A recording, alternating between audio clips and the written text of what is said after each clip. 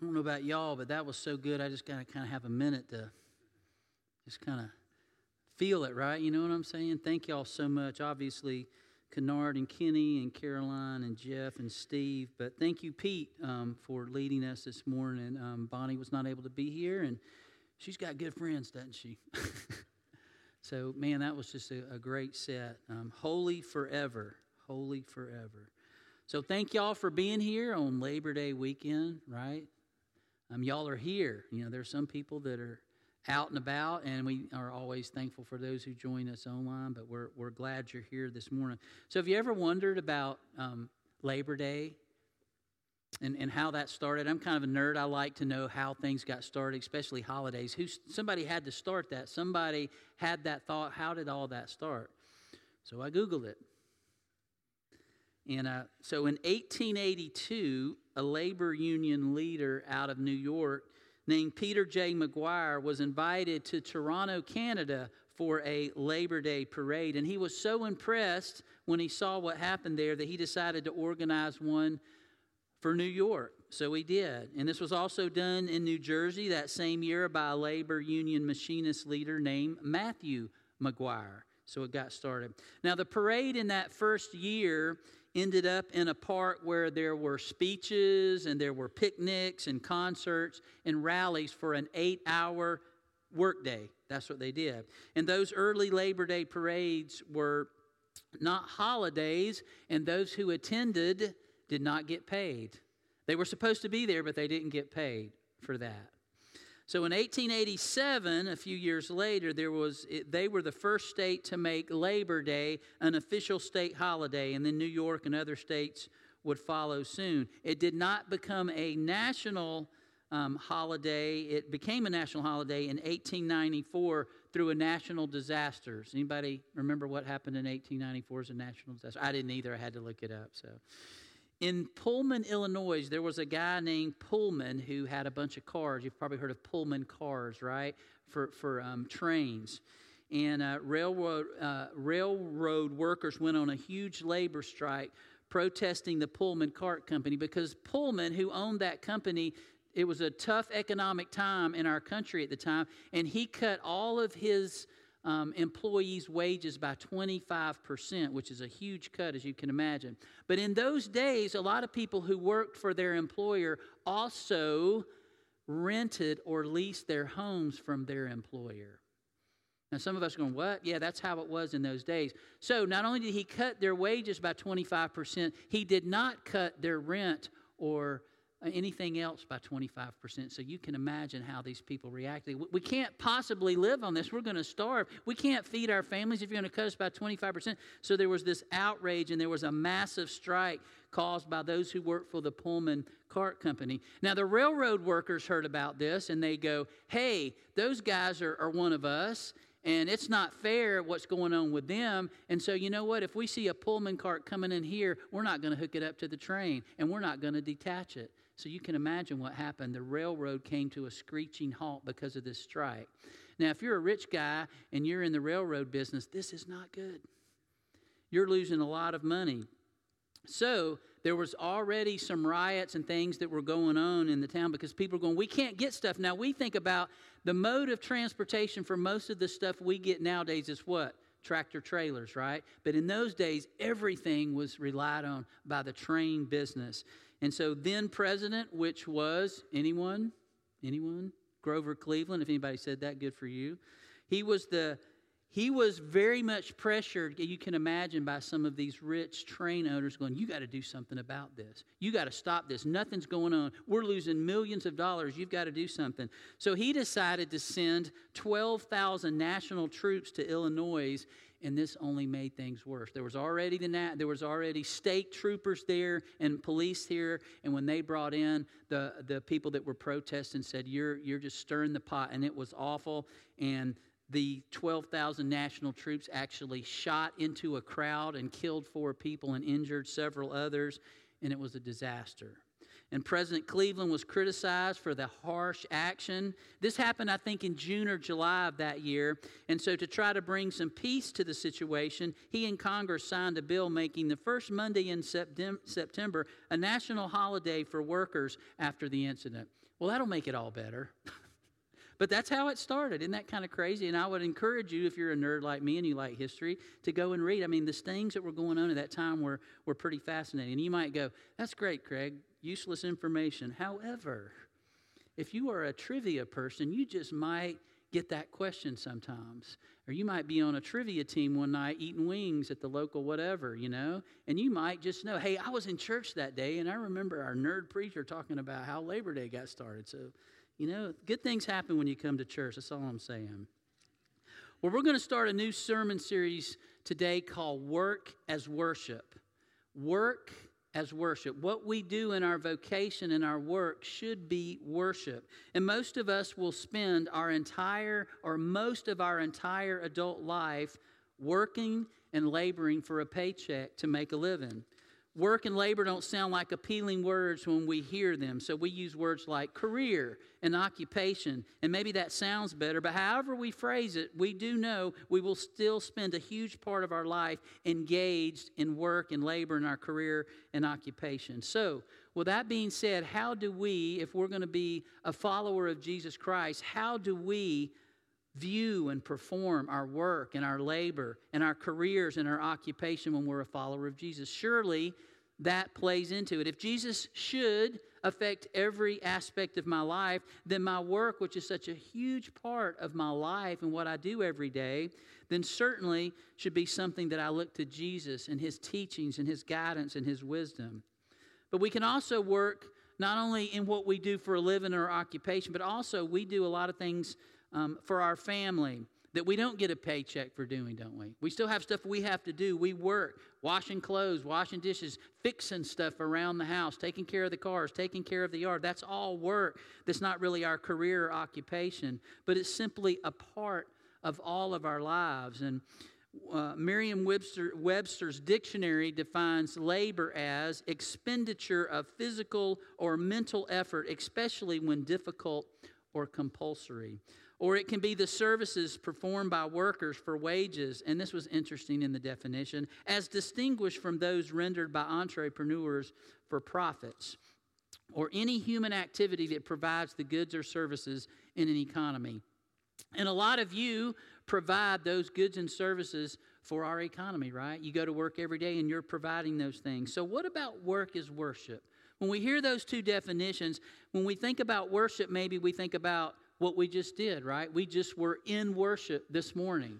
We worship God this morning. And most people think about that, and they think about worship as songs or hymns, a message or a sermon, communion as we'll take later, prayers. They think of the worship service. But again, from the dictionary, it's to honor or show reverence for as a divine being or supernatural power, to regard with great or extravagant respect, honor, and devotion. That's what it means to worship, to perform or take part in the act of a worship. So we did all that. So how do we, as Jesus followers, honor and show reverence to God the Creator through the expenditure of our physical and our mental efforts in our jobs and our careers every day, and even in our daily housework and things that we do that we don't get paid for? How do we show God honor in doing that? So that's what we're going to try to answer over the next few weeks as we look at several biblical texts and maybe parables of Jesus concerning work and labor and how that can and really should be worship. When we go all the way to the beginning of the Bible, in Genesis 1, we see God working, creating the universe, right? The world. He worked for 6 days, and on day 6, He created humans. He made them in His image. He made them male and female. And He created and gave them tasks to do. In that early time in the garden, they had Adam, before Eve came, he got to care for things in the garden. And he got this awesome job of naming the animals.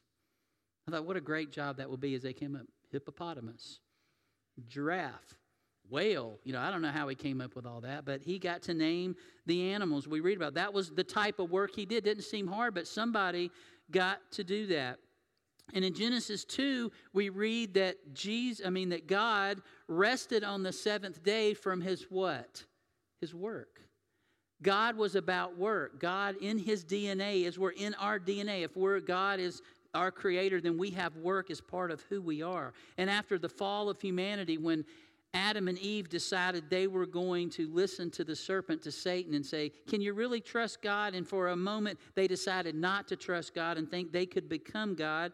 And so we read that going forward, work and labor, because of that fall, their separation from God would now be more difficult. The ground would produce thorns and thistles. Jesus talks about labor and work to his disciples one day, and Jesus talks about the most meaningful labor there is to him, and that's sowing and reaping for eternity. Not just for something right here and now, but for eternity. And that may sound archaic or agricultural, but Jesus was in a very agricultural culture when he was living here on this earth. Everybody did agriculture. Most everybody was involved in agriculture. So Jesus' stories and his parables were about that. And Jesus used those examples a lot in teaching. And it's something I think we can look at closer. So we're going to look at John chapter 4. And this is where Jesus, and we're not going to read this first part, but I always like to encourage you after a sermon to hopefully push you to go back to the passage I was looking at before and after and read some of that stuff so you'll be familiar. But Jesus, this conversation that we're going to listen to him have with his disciples, before this, Jesus has this encounter with a Samaritan woman. And Jesus meets this Samaritan woman at a well, working to get water for her day. That was part of her daily work, was getting water for her family. And she had to go, and she meets Jesus. And out of the seemingly everyday chore of working and getting water, there comes this spiritual conversation that takes place between Jesus and this woman that ends up making an amazing impact on her. This woman and many other Samaritans become believers in Jesus because of this conversation that came out of work. So Jesus has this conversation with this woman, and it tells us that the disciples had gone into town to get food. Jesus sent them to go get groceries because they would have messed this conversation up. Because Jesus was okay with conversing with a woman in public. What he knew, y'all go away and I'll handle this opportunity. So he does. And then the disciples come back from getting groceries and they see Jesus sitting there talking to this woman at the well, and they're going, what is he doing? Why are you talking to a woman in public, especially a Samaritan woman? So that's where we're going to get into our text this morning. So John chapter 4, verse 27 through 38. Just then his disciples returned and were surprised to find him talking with a woman. But no one asked, what do you want? Or why are you talking with her? Then leaving her water jar, the woman went back to the town and said to the people, come, see a man who told me everything I ever did. Could this be the Messiah? They came out of the town and made their way toward him. Meanwhile, his disciples urged him, Rabbi, eat something. But he said to them, I have food to eat that you know nothing about. Then his disciples said to each other, could someone have brought him food? My food, said Jesus, is to do the will of him who sent me and to finish his work. Don't you have a saying, it's still 4 months until harvest? I tell you, open your eyes and look at the fields. They are ripe for harvest. Even now, the one who reaps draws a wage and harvests a crop for eternal life, so that the sower and the reaper may be glad together. Thus the saying, one sows and another reaps, is true. I sent to you to reap what you have not worked for. Others have done the hard work, and you have reaped the benefits of their labor. So I'm sure the disciples are a little bit like, every time we do something, Jesus turns it into a spiritual thing. Yeah, because that's life. And so we just went to get groceries, and we're asking him if he wants something to eat, and all of a sudden he's telling us about eternity, about the kingdom of God. And notice how Jesus responds. They say, you need something to eat, Jesus. You must be famished because you were talking to a woman in public and a Samaritan woman. And Jesus is quick to respond and says, my food, my nourishment, my sustenance is to do the will of my Father God who sent me. It is to finish his, there's that word again, work. That's what I'm to be about, and that's what I'm doing. Therefore, if you're following me, that should be your food. That's what you should be about, doing God's will. And I thought about that, and I know Mike and I were joking about, some of y'all are probably tired of us talking about New Guinea because we got to go. But we recently got to go on that trip and see Martha Wade, who had been in New Guinea for 40 years. And as I was putting together this sermon, I thought about Martha, and I thought I was there for 4 days in that village, and Martha's been there 40 years. You know why? Because what Jesus was talking about, her sustenance, her nourishment comes from doing the will of God. God gave her work to do, a task to do, and she's been about it the whole time. So she probably understands more than any of us what Jesus was talking about. That's her food. That's where she gets nourishment. So instead of, he says, there's this saying y'all say, in about 4 months there's going to be a harvest, but Jesus seems to be, no, it's you can't just sit around for 4 months. There's stuff that needs to be done. He says, open your eyes, look at the field, start reaping, start harvesting. Jesus was saying, this is what I've called you to do, to look around you and see that there's people, something that has eternal value. We need to bring these people to know God the Father, something that brings eternal life to others. You need to be about that in your life. And the fields were ripe for harvest, and Jesus is saying, even here in Samaria, among the people you don't like, they need to know about God the Father. And so for us today, as we think about that, if Jesus were to come to us and say, the fields are ripe for our harvest because they are, where would that be for you personally? Would it be at your work? Would it be at your school? Would it be in your neighborhood? Like, yeah, I got some crazy people in my neighborhood that need to know Jesus. How about your family? That can be the most difficult harvest to people to harvest in the world, isn't it? Our own family. Maybe your club or your ball team or some organization you're a part of. Is there an opportunity for harvest there? Do we even think of those terms? How do we react to that? How do we go about making that happen? We know there's people that need to hear about the kingdom of God and hear about Jesus and how he can transform their lives. But how do we go about doing that? Well, I think Jesus did it by going and sitting somewhere where somebody was doing a daily task of getting water. So maybe today, the way we would do that is stand around the water cooler. Maybe that's the well of today. And we hear that a lot. Around the water cooler, things get said about business during our breaks. We stand around the water cooler. And is there a way of getting a spiritual conversation started like Jesus did with this woman? I mean, we may not think that's practical, but that's exactly how Jesus called his disciples. Think about it. Jesus called all his disciples at church, didn't he? He didn't call any of his disciples at church that we know of or at the temple. Where did he call them? He called them while they were working. Think about that. 7 of them were fishermen. And when Jesus went to call them, it wasn't at the temple. It was right there where they were fishing, doing their work. When Jesus says, I know this is what you do for a living. This is your occupation. But I'm going to make you what? Fishers of men. I'm going to give you something really meaningful to do. One was a tax collector. Matthew was in his booth collecting taxes for Rome when Jesus said, come follow me. And for whatever reason, Matthew left that tax collector booth. And others were probably tradesmen of some sort, and they followed Jesus. But there was something beyond their daily labor that called them. They wanted something, made them wonder, even long for something more than meaningful than just catching and cleaning fish every day. Just collecting taxes for Rome, the enemy. I've made a lot of money, Matthew thought, but what is this really doing for my life and my eternity? And so when Jesus called, they followed. So should we wait on some calling or voice from God to move us away from our jobs or vocations? Well, not necessarily. Maybe for most of us, God has us right where we are for a specific purpose. And he can use you right where you are to make a difference in people's lives. And maybe we just don't take that seriously or see it as a reality sometimes. Well, I can't bring that up at work. And no, God has you there for a reason. Martin Luther was approached once by a working man who wanted to know how he could serve God. And Luther asked him, what is your work right now? And the man says, I'm a shoemaker, I'm a cobbler. He said, much to this man's surprise, Luther replied, then make good shoes and sell them at a fair price. Probably not what he was expecting. Notice, Luther didn't say, make Christian shoes.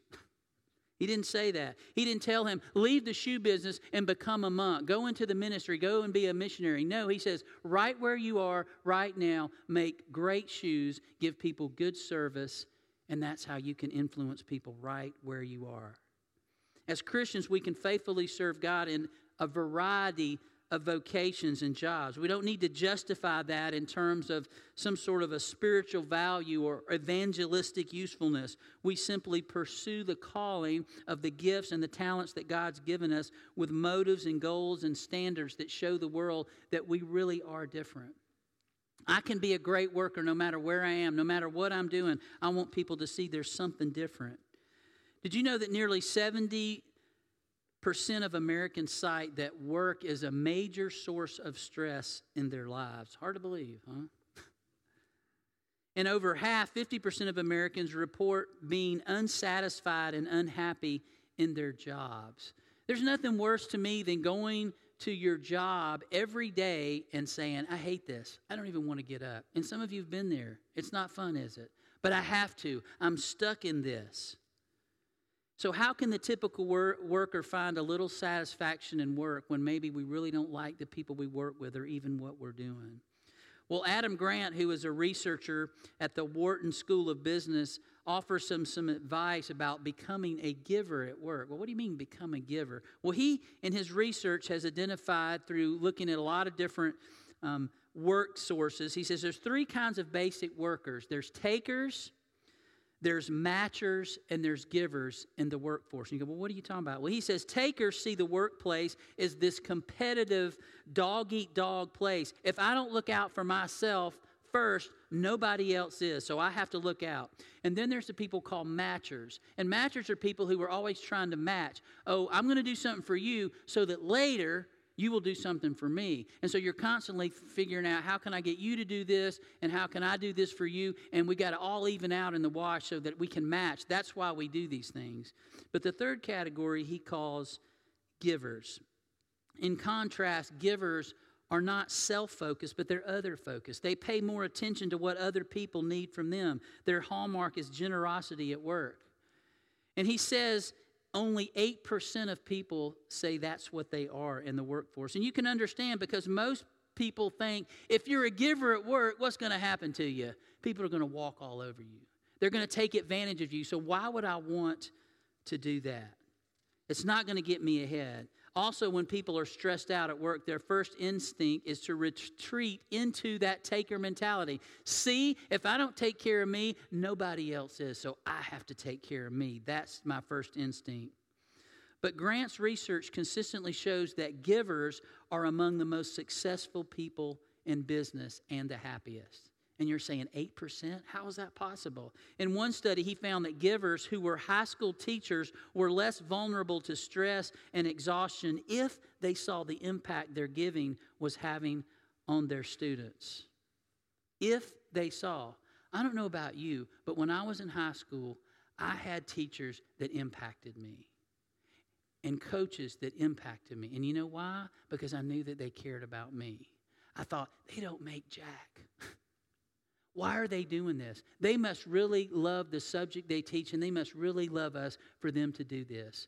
And that made it even more impactful to me when I think about some of my favorite teachers and coaches that had an impact in my life.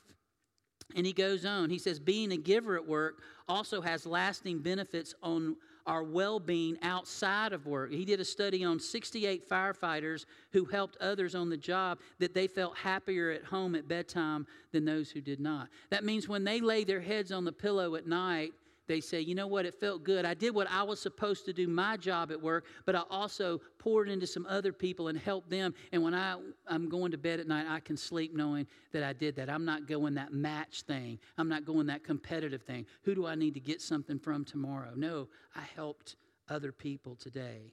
And so he asked this question that's relevant, I think, to all of us today, is would you rather achieve success at work that comes at the expense of others, or in ways that actually lift people up? So what's the answer to that? Tim Keller was speaking to a mostly secular audience on MSNBC's Morning Joe show one time, and he offered this advice on work and careers and success. He says, when you make work your identity, if you're successful, it destroys you because it goes to your head. If you're not successful, it destroys you because it goes to your heart. It destroys your self-worth. But faith in Christ gives you an identity that's not in work or accomplishment, and that gives you insulation against the changes that happen in our work. If you're successful, you stay humble. If you're not successful, you have some stability. Work is a great thing when it's a servant instead of our master. Think about that for a minute. Is work your servant or is it your master? So just as many people have gone before us, Jesus was saying there's a lot of people that have gone before you, disciples, and he's talking about the prophets and other people who've gone before them and sowed, planted seeds. And Jesus says you need to be looking for the opportunities to plant, to harvest some of those seeds that other people have planted. And that's what God in reality has created us for. Can you think of people that have labored into your life, that have planted seeds into your life? I can. We all have it. When I think about this church, I think some 60 plus years ago, there was a group of people that said, you know what, Southwest Atlanta needs a church. And this small group of people got together and said, we're going to meet in Southwest High School and we're going to start a church. And they did.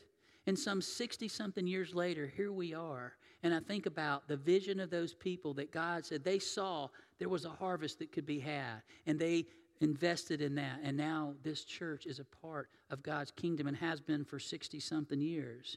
And we get to be a part of that things that have been harvested. So who saw growing in you and stepped up to help you reap the benefits of your growth? Think about Jesus. He was a carpenter until the age of 30. Can you imagine the carpentry work that Jesus did? You think when people saw it, they kind of went, yeah, that's okay. Probably not. I think people would go, that is amazing. Look at the handiwork. Look at the craftsmanship in that. When Jesus made a table or a chair or whatever it was, it had to have been amazing. And he did that till he was 30. And think about all the sowing and reaping that Jesus invested in people through his being a carpenter. That's why he had such an amazing reputation in the community before he even started preaching. He had an amazing reputation because of how he worked. Later, his work was encouraging, equipping, and challenging people to seek first the kingdom of God and his righteousness, which is all about people. Yes, we must labor. Yes, we have to have jobs. We have to work. But God intended that to be a means to do the real meaningful work of changing lives, So where do you need to make some changes in your mindset at work? And I don't care if you're at a corporate level, you're high up in the company, or if you're one of these people that's just maybe started at kind of the bottom of your company and you're kind of moving your way up. No matter where you start, we have the opportunity to invest in people and make a difference. It should be on our minds every day as we go to work, looking at it's a field to be harvested, and I can be a part of that. So I'm going to close with this story. Last year I got to do a wedding, and I shared with some of y'all. It was a very unusual wedding because the bridesmaid did not carry flowers down the aisle. They carried puppies. Not making this up. These people were really into pet adoption. It was really important for them. Their ring bearer was their personal dog, who was amazing. And so I'm going, this is going to be weird, and how's it going to work? But they did. I don't know if they gave the puppies Benadryl before the service because they were perfect. They didn't move. And then later they had those puppies for adoption at the reception. That was part of it. But that's not the most amazing thing that struck me about this wedding. So as you're talking to people preparing for a wedding, you ask them certain questions like, okay, so when we get to that part where it says, who gives this woman to be married to this man? And then her father, her mother and I, the father usually does. But she let me know quickly that her dad was not going to be giving her away. Matter of fact, he wouldn't even be at the wedding because they had a falling out years ago and he had kicked her out of the house. I said, well, is there someone that's going to give you away? She goes, yeah, my manager is. Your manager? Yeah. When I got kicked out of the house, I went to Walmart and I started working, and this guy was my manager, and he has invested in me. He's been like a dad to me, and he is going to walk me down the aisle. And I was like, are you kidding me? So if you didn't hear anything else I said today, tell me you can't make a difference in the workplace. You can. And it was just so inspiring to me as I saw it. I remember talking to him afterwards, and I was just like, man, I just want to shake your hand. The investment you made in this young lady, you transformed her life in a workplace. You wouldn't think at Walmart you would have time, but he invested in her and made a difference in her. It's something, again, that should be in our minds every day as we go to work. So maybe there's somebody here today that is ready to claim eternal life through the life, death, and resurrection of Jesus Christ. And you know, this whole thing started by Jesus challenging this woman to not let her past define her future. That's how this whole thing started. And Jesus was always investing in people and let them know their lives could be transformed and they could be the people that he always intended them to be.